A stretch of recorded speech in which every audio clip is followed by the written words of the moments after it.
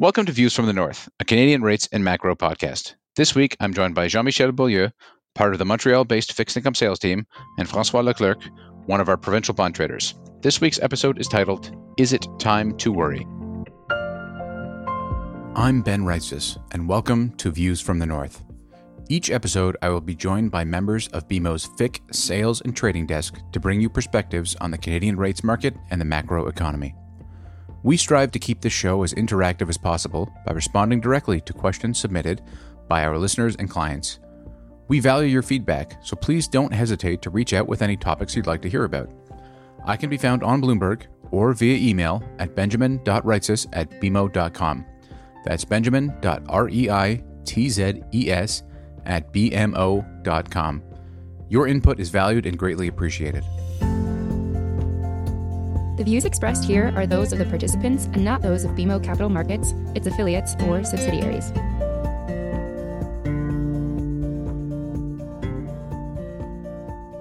Welcome back to the podcast, both of you gentlemen. It's a pleasure to have you on again. I think we're going to have an excellent conversation here.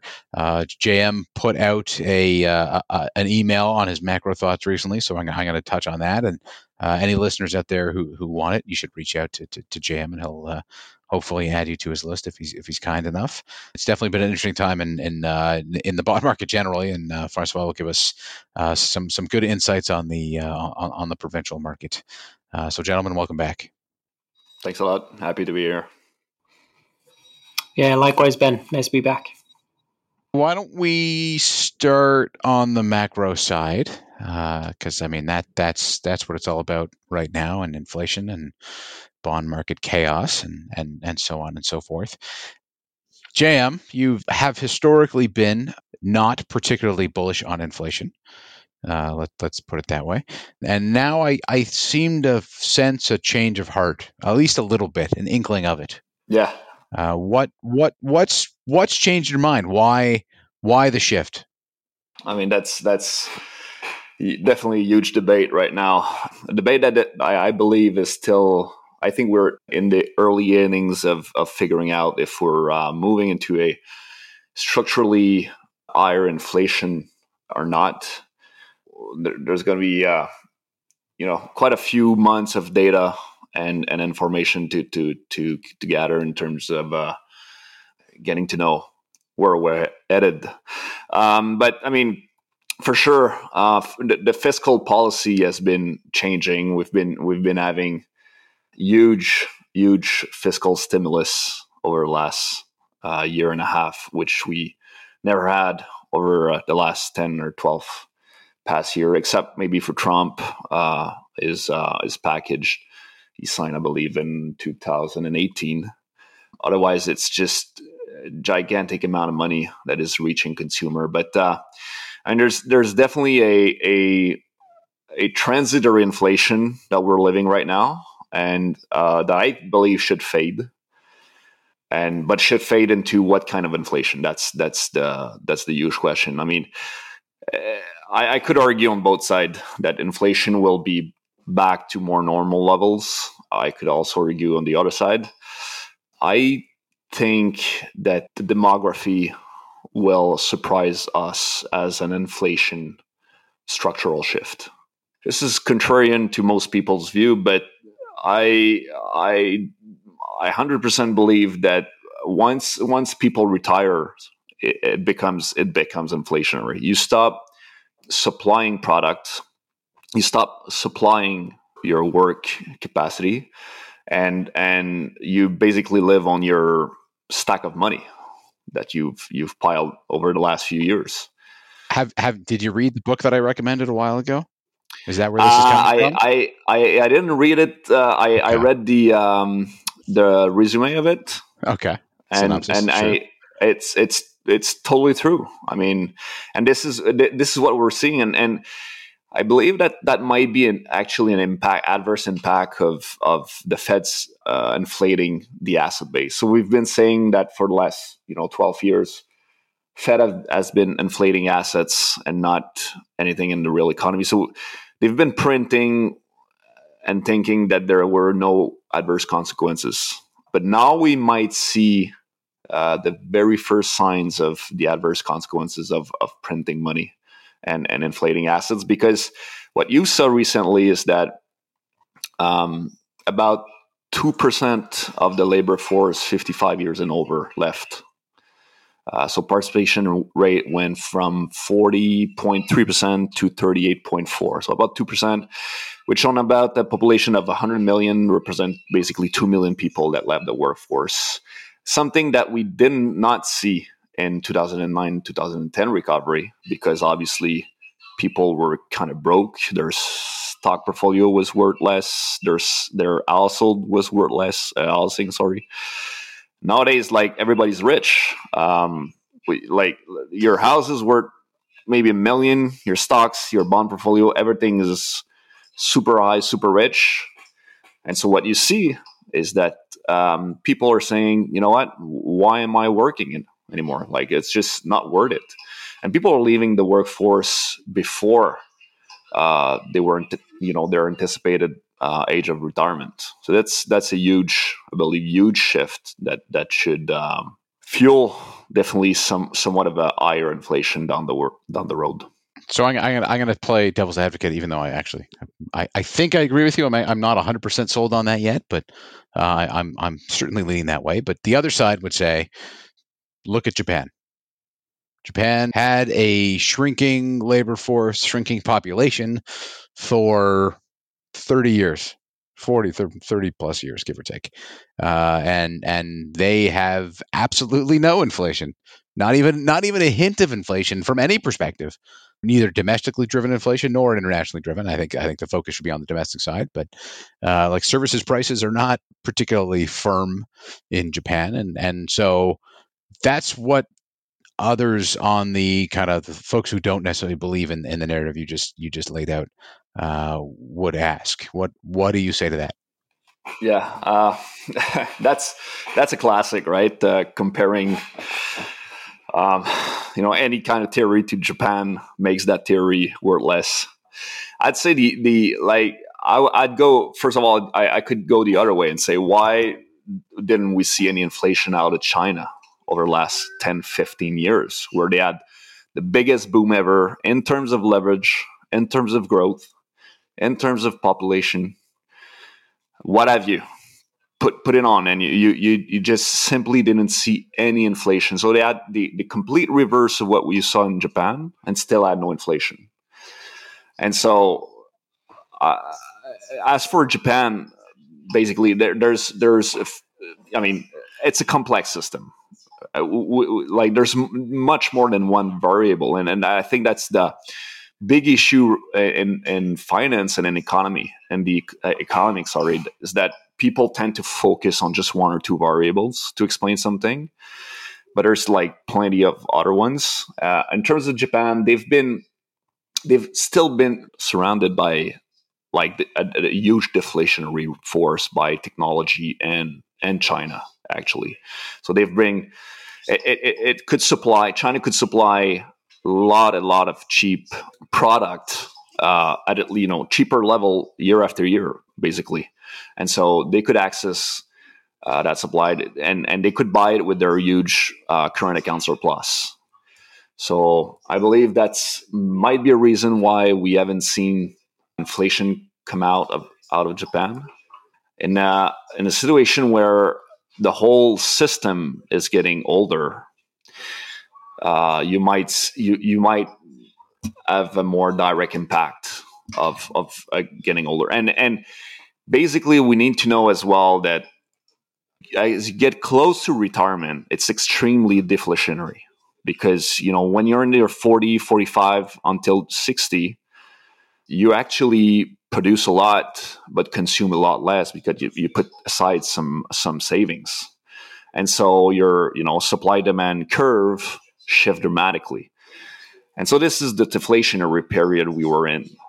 But it's kind of a binary thing. The moment you get retired, the moment you switch, it's a binary thing. You go from highly deflationary to an inflation scenario. And so this is a tricky part with the population getting older. It is deflationary up to a certain point, And we're getting into that point, particularly when all the assets are so rich that it's easy for everybody to retire and live on their savings. Okay, so what does this mean for bonds then? All right, so now you're in the camp that yields are poised to push notably higher, and 2% long bonds. So there's two parts. Like the first part is inflation. First of all, I think we're having some short-term high inflation that will subside in the coming months. I mean, and this is it's a big debate right now. I mean, Bridgewater sent a piece a few days ago on how inflation will persist. I think the paper was kind of wrong in a few points, so I'm not agreeing really with it, but it makes a lot of people talk. But so I still think inflation will fade it to a lower level, although it might be higher than previously. But the other thing is that I do think growth will just go back to much more normal level, which should be kind of depressed level.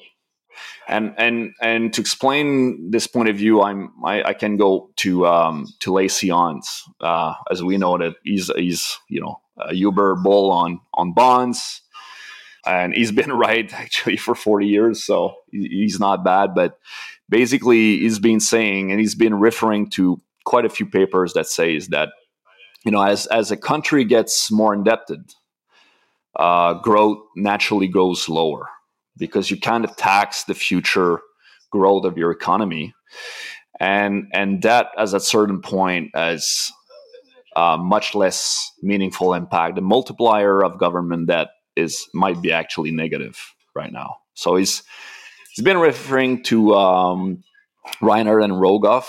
I think they printed a pretty epic book, I guess back in 2010 or 12.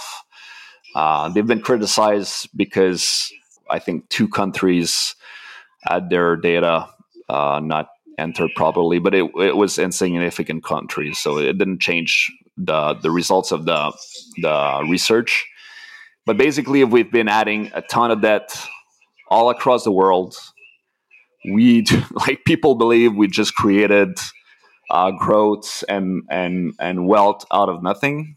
It's just not the case. We're still living on that pile of money that we've printed and we added into the economy this year, and this will quickly turn into a headwind somewhere next year. Actually, the fiscal impact will turn into like a -3% kind of thing per quarter, annualized, somewhere in the second half 2022.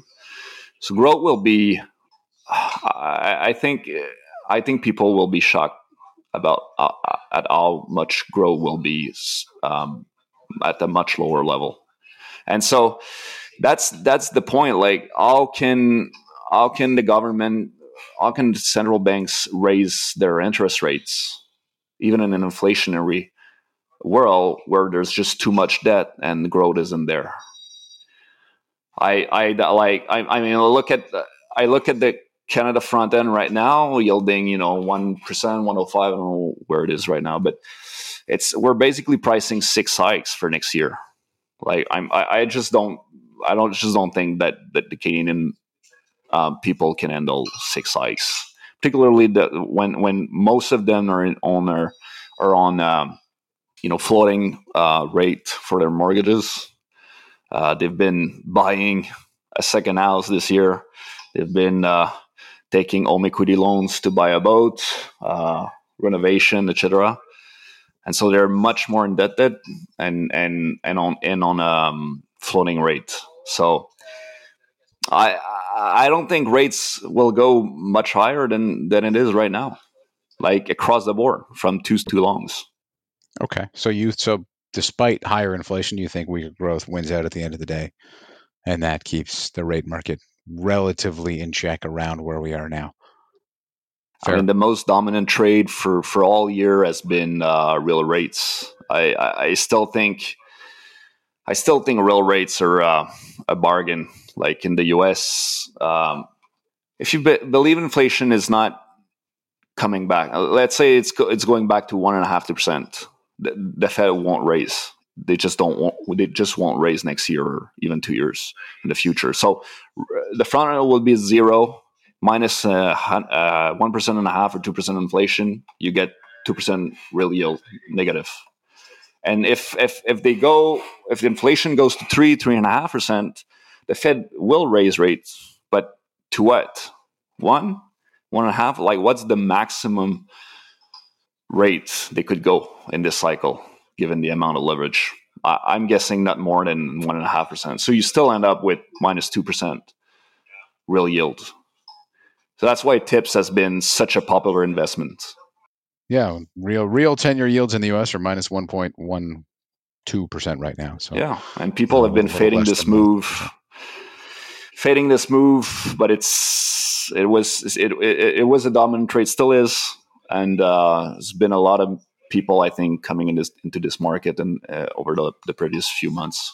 Let's bring in Francois here. So JM thinks that growth is going to be on the soft side, really, as the fiscal stimulus wears off next year, and you get a bit of a hangover on that front. Inflation near term is going to be solid. If somewhat, I mean, it will fall over time, but still stay relatively elevated than what we've had over the past decade. In that environment, you've had, as you mentioned at the beginning, central banks inflating assets for 12 years. We are currently at the tights in a number of credit spreads. Provi's provincial spreads are at post-COVID tights and look pretty rich generally. Is it maybe time to worry about risk assets and provincial spreads? Are spreads too tight here? Yeah, I share your opinions on inflation. I think you've both noted some interesting facts, and also, like you wrote about it earlier this week, and our new guy Leary also wrote about it earlier on, that we thought it would be affect most of the goods demand would shift to services as we open back our economies, but we've seen that demand for good has remained very elevated. And it's not only supply side driven inflation, but it's also demand driven. So I think we persist in that type of environment, and that this will force the hand. The Bank of Canada anyway seems more worried about that than the Fed at the moment. But I do think this will force the hand of them to hike sooner rather than later, because I think prints are going to remain elevated still for the foreseeable future. That being said, we've seen that numerous times over the years, where when we start to put in some more strict Bank of Canada policies where risky assets tend to sell off, we're not seeing that at all at the moment, right? We're just really, really seeing some strong demand across the board, just showing the amount of cash that's in the system and that's been put to work. That being said, I do think there are some opportunities to fade, some defensive trades to put on, considering maybe buying CMBs versus Ontario in certain terms, or going into provinces that have better fiscal outlooks. We've had numerous amount of fiscal update revisions, right? And there's still others to come. We have Quebec next week. We have Alberta set to table fiscal revisions by the end of the month. I think those names should do very well with the higher level in oil that we've seen compared to their assumptions in their budget. So I do think there's some strategic things to do on the provincial curve, some tactical allocations into different names as well. But I do think that overall, like you're saying, we're back to post-COVID tights. We're also back to pre-COVID tights in certain tenors, right? You look at the 10-year sector, Quebec 10s, call it, for example, low 50s versus Canada's. We didn't trade through 50 pre-COVID either in 10-year Quebec. So, like, we're right there. I think the long end has been very intriguing. I continue to favor long end spreads versus 10s. The credit box had steepened significantly on the back of much larger issuance, and that's been revised down significantly. So I continue to favor that. But yeah, we can keep on discussing about that a little later on if you want. Well, what we've seen in the provincial space in the long end is you've seen some inversion, a credit inversion in the long end, despite some steepening in Canada's. Can you explain what's behind that and if it's going to last? Yeah. So at the beginning, when Canada 53s got introduced, that had the instant effect of steepening long Pro-V rules. So Ontario 52s, 53s cheapened up significantly versus 51s that were at the time benchmarks. And that persisted for a month or two, got to cheap levels north of 2.5 basis points for that simple extension. Even in Ontario, you look at a bond like Ontario 52s that has a shorter duration than the 51s. Nevertheless, you were moving out the curve and making a pick while you were retracting in duration terms. So that was kind of a weird scenario we don't see very often. And everybody was saying, oh, well, the Canada roll is steep, so this one should be steep too. Fair enough.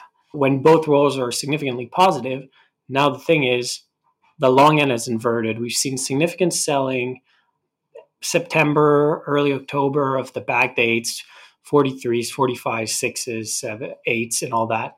And the dealers were stuck with that balance sheet, were not able to move it, and then cheapened it. And the inversion into the long end appeared. Now, we've seen that numerous times in the provincial space over the years, but it was always accompanied by an inverted Canada curve as well. And now we're looking at a Canada curve that's very positive in the long end. You see Canada 53-51 roll north of 3 at the moment, while both 45s, 48s, 51s, 48s around 1 beep. You can say Bank of Canada owns a lot of the backdated long bonds in Canada, which is true.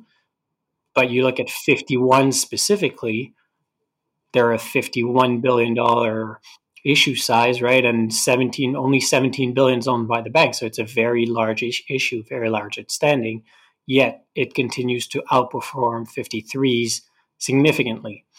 Now, I think that's an opportunity for any accounts that do own the provincial benchmark, the 52s, 53s, to retract and box it up. So retract in credit terms and buy Canada 53-51 on the other side, sell Quebec 53 versus Quebec 51, for example, and put that credit box on. I think it's more of a real money trade than a fast money trade because it takes balance sheet if you do not own the pieces. But I definitely think that's a strategic thing you should be doing right now because I think the Canada roll is going to flatten to compensate for the Ontario and the Quebec roll can't keep inverting if the Canada roll stays as much positive as it is right now in my mind. That sounds like an excellent idea. I think hopefully we can get some investors on board on that one. You talked about being a little bit defensive earlier and maybe finding some opportunities there. Just I guess kind of broader question about the provincial market. We've seen significant market dislocations on the Canada front, especially in the swap market. Have you seen similar type of illiquidity and a similar type of difficult trading environment on the provincial front, or has it been a bit more orderly? Yeah, it has created some big and quick moves in the front end. For those who I've been talking to on a daily basis, most of you knew I was expecting some bank treasuries to unwind asset swap in the front end to extend further out the curve. Most bank treasuries had been loading on in asset swaps at the peak of the crisis, March 2020 or April, and buying very, very cheap assets on asset swap. And all these things were in the money. So I was expecting as the new bank fiscal year to start to crystallize some of those gains to start the year with a bit of a cushion. Now, that being said, with the Bank of Canada at the end of October, we've seen that materialize very, very quickly as swap spreads exploded wider. We did see very good interest for asset swap unwinds in the 2, 3, 4-year term.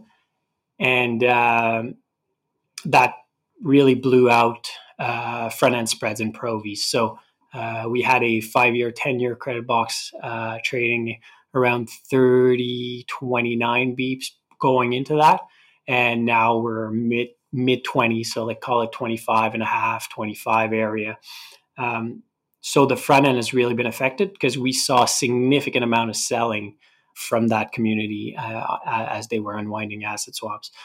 Now, there's still opportunities. I think anybody who owns paper in 2023, 2024 on asset swap, you basically roll up the curve either way you go, right? So if you extend, you make a pickup, and if you retract into 22s, you also make a pickup. So anybody still sitting on 2023, 2024 paper on asset swap should look to move out of these, regardless really of what's the outright level they are at.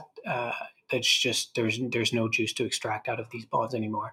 So that's what I think we should continue to see, and we've seen this week and last week some of these types of extension happen still. Yes, I totally agree, 100% on board there.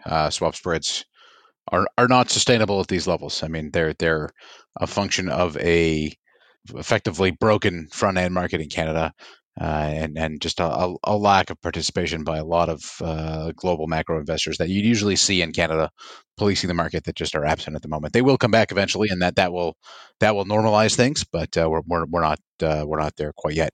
Yeah, you can't really blame that community. Like, everybody's seen the articles that were coming out over the last couple of weeks, right? With the blowouts mostly related to the front end of Canada and other names like Australia, Sterling, and all that stuff versus the US, right? So Exactly. It'll take some time, I think. Yeah.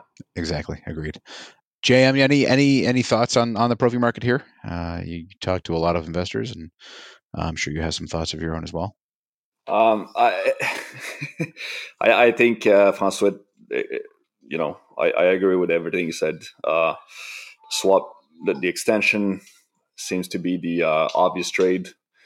The only problem with this trade is that I believe nobody has it anymore. I think treasuries have been unwinding, as he said, the short end of the curve, and they've been putting that trade at a much worse level than we are right now, and so they don't have ammo in terms of short-term product to sell. So I'd say I still like risk in general. I think, I know we're entering tapering mode, but there's so much liquidity, and this Fed liquidity just went through the RRP program, the reverse repo facility that stands right now at 1.4 trillion, which is about 17% of SOMA, which is kind of huge. So basically, all the money they're printing is just they're taking it back on the other side. So that it means the system is flush with cash, and in this environment, really tough to be bearish on risk, and particularly at this time of the year. Well, we all know that the Santa rally is upon us. There's that coupon trade payment as well. So basically, buying tens and longs Provi, I definitely don't mind, even if the levels are tighter than they were not long ago. I'm going to ask both of you a question, and whoever wants to go first, that's fine. It doesn't concern you at all that there are, in more than one market, dislocations. I mean, it definitely feels as though there are market jitters throughout the bond market in much of the world. Risk assets are expensive. I mean, as you've said a bunch of times, assets have been rallying for 12 years, and stocks are record highs, spreads are at record tights. That doesn't concern you with the Fed pulling back, and that we get some kind of hiccup from I don't know what. I guess that's kind of the point. You really never know, but things are already so rich that feels as though the risks right now are asymmetric. 100%. I think, as you've mentioned, the fact that you see and observe many dislocations in the market is worrying a lot of people. And then every time I have that conversation, I was like, what do you do about stocks? Why do stocks keep rallying? Why do assets like households, housing keeps rallying? And just see that immense pile of cash. But if you go back to pre-COVID, I think a lot of us would have said that they were already starting to be cautious at the time about how the economy was going, about how if we were going to enter into a recession. Yes, the pandemic triggered something, but if we go back 2 years, I think at that time a lot of people were worried about how everything was rich already. Now you've injected a bunch of cash, lived on life support for a year and a half or two, but then reality comes back and you kind of go back to the semantics and everything that's behind it. To me, asset prices here, credit spreads, stocks, everything, and the dislocation in the market is very concerning. And we could see some lower risky assets in the near term, I think. JM, quick 2 cents, and then we'll get to your favorite trades. Yeah, I mean, I need to agree as well that first I'd say the system is definitely more fragile than it was. So, and as Mike Green said, you don't care that you don't have brakes when you go up the hill, and that's what's happening right now. Once you start coming off, go down the hill. That's another issue. The thing is I still think we're a bit early to be too cautious. As I said, there's ample liquidity. Americans have been generating excess savings in the order of $2 to $2.5 trillion kind of thing. So it's huge stockpile of money that they haven't deployed really in the real economy. They could still, and they've put that money to work in investment, but they still have a ton of money in deposits that they could invest. I think we're a bit too early to be cautious. The thing is that I still believe the Fed has some decent possibility to not hike next year, contrary to what people think. I think people are a bit too optimistic on rate hikes, where I think pricing 2 hikes for 2022 in terms of the Fed.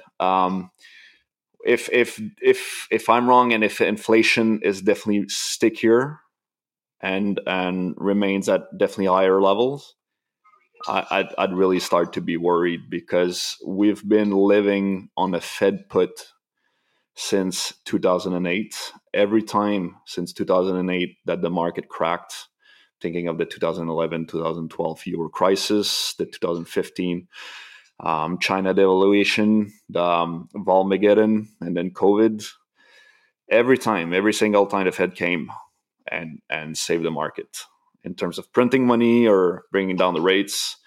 The day that inflation sticks and they cannot cut the rates, or they cannot print because there's too much inflation, there's just no support underlying all the risk assets that are priced to a sky high level. And so, yeah, clearly there's some much bigger risk, I think, than people think there is, like to an order of magnitude higher. But I'm willing to stick a bit in the game as for now, definitely until maybe spring or summer next year. Okay. Interesting, different. So not quite unanimous here, but we're all the concern is growing. So maybe time to start worrying, but we're not quite full blown concern just yet. Favorite trades, one each, and then we'll call it a day. What do you think? Why don't we start with Francois, and then we'll go to Jam. Yeah, so maybe regroup a few different themes. I spoke about we're going into DS1, DS2 coupon payment. Usually that's supportive for spreads in the near term. The issuance picture looks pretty light going into it, as opposed to some other years we've seen. So I think the demand's going to outweigh whatever kind of supply we're going to get from the issuers. Always tends to favor also the long end, just because of the fact that there are some extensions as well in the index at that time. It's not as large necessarily this year, but favored long end. So the way I would express that, by selling Ontario 10 years to buy the back dates, so going into 48s, 49s, or 50s in terms of credit extensions, so credit boxes. I think that's how you still pick up the sweet spot. Now, that has moved this week about a beat from mid last week. We're still in mid 16s area, but as you know, like the long-term average on that trade has been much flatter. Yes, the issuance profile in Canada, govies and provies, is tilted toward more longs over the years, but I think we can still flatten from here, and that fair value is closer to 15 to 14s at the moment. Thank you. JM? I'll give you my recommendation with a little caveat. I like the front end in Canada. 2s are 1 year swap, 2 year swap, 1 year forward, what have you. But definitely in swap looks better because, as you said, sauce rate is just crazy high right now. Caveat is that I suggested a trade like 20 beeps ago at 85 beeps in 2s. I thought it was a ripping deal. So, I mean, if I like them at 85, I'm just in love with them above 1%. Pricing right around 6 hikes for next year is just complete nonsense to me. I don't believe it will happen. So we won't realize those hikes. And so this trades carry really well, and depending on which version you take, but it's just time is with you. And again, as I think inflation will fade a bit, and we'll realize the economy is not as strong, I think the pricing of hikes will definitely shift lower. So, all right, thank you. Thanks for that. I kind of half agree. I think there is still some room for the bank to be maybe a little more aggressive, at least front loaded than the market thinks. And like if inflation takes off a little more than expected, I put that out there. I'm gonna stick with that. But if they are to be more aggressive, they won't have as many rate hikes as what's priced. I think the amount of hikes is the problem, not necessarily when they start. That's my real issue. It's going to be really hard for the bank to consistently move rates back up to neutral of around kind of 1.75 or 2% in pretty short order without really destroying the housing market or just really crushing the economy in a way that they don't want to. And that would also put them well ahead of the Fed. So I don't think they want necessarily that either, because the Canadian dollar would get too strong. On that note, I think we should wrap things up here.